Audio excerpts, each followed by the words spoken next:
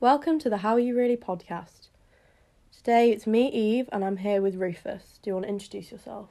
Hi, my name's Rufus and I'm Eve's course mate and I'm happy to be here. So how are you really, Rufus?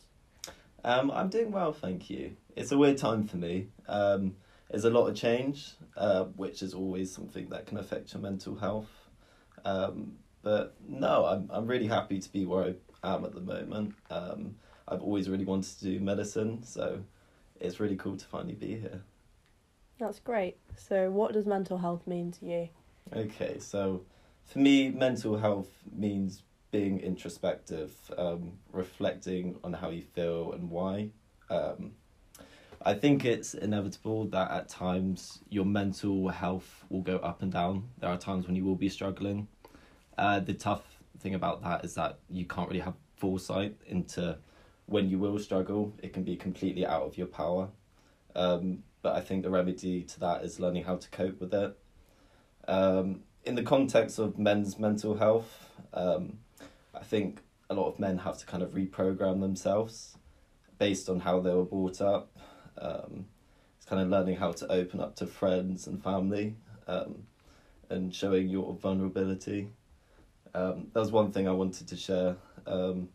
I remember, it's always stuck with me, an ex-girlfriend once said to me, I loved you more after seeing you cry. And it was really weird to hear that, but it kind of changed my perspective, especially in relationships, about how important it is, I guess, to show your vulnerability. So what do you do to look after your mental health? I think it's really important to kind of know your triggers, what can set off bad mental health for you. For me, it can be drinking too much. If I'm going out and partying, even though I'm having a great time at that time, afterwards it can kind of take a toll. But I think it can be really nuanced. It can be certain places can really affect your mental health, as weird as that sounds, or it can be people. Certain people can kind of bring out your insecurities, and I think it's just knowing how to balance that or how to keep a distance from that sort of thing. Also, the things that I do to help my mental health, for me, number one is cooking. I love cooking. I used to work in a restaurant. I used to spend hours cutting vegetables. And it sounds really boring, but for me, it's really soothing. And just cooking at home is something that can really kind of bring me down after a long day, mellow me out. And yeah, that's my favourite thing to do. Other things as well as exercise. I love running. And also, I like to keep my room tidy. Something as simple as that, it has a massive impact on my mental health. So what's your favourite mental health tip? My number one, I think people can, when you listen to advice on mental health, people can overcomplicate it. I mean, people can say, well, you need to, do all these big things that completely change your lifestyle. So you need to change your diet, you need to work on sleep, you need to start exercising. These are quite big things. For me, it's making small changes, which I don't think is spoken about enough.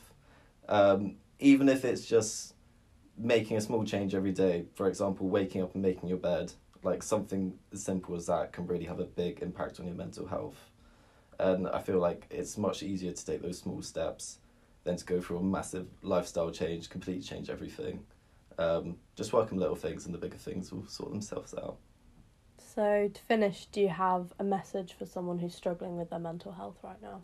Yeah, I think it's easy to feel like it's just you, but everyone does at some point in their lives struggle with mental health issues. There's a quote from a song that I wanted to say. It's something that I've always remembered when I'm going through tricky times. It's a King Cruel song. It's called Easy Easy. At the end of the song, he says, if you're going through hell, just keep going. And I think it's a really nice quote. Sometimes it's hard to change how you feel, but you can just hold on to the fact that you can keep on going. And it's okay to feel shit sometimes. So yeah. Thank you, Rufus. Thank you very much. Hope you stick around for listening to the rest of Movember, and I hope you have a lovely day.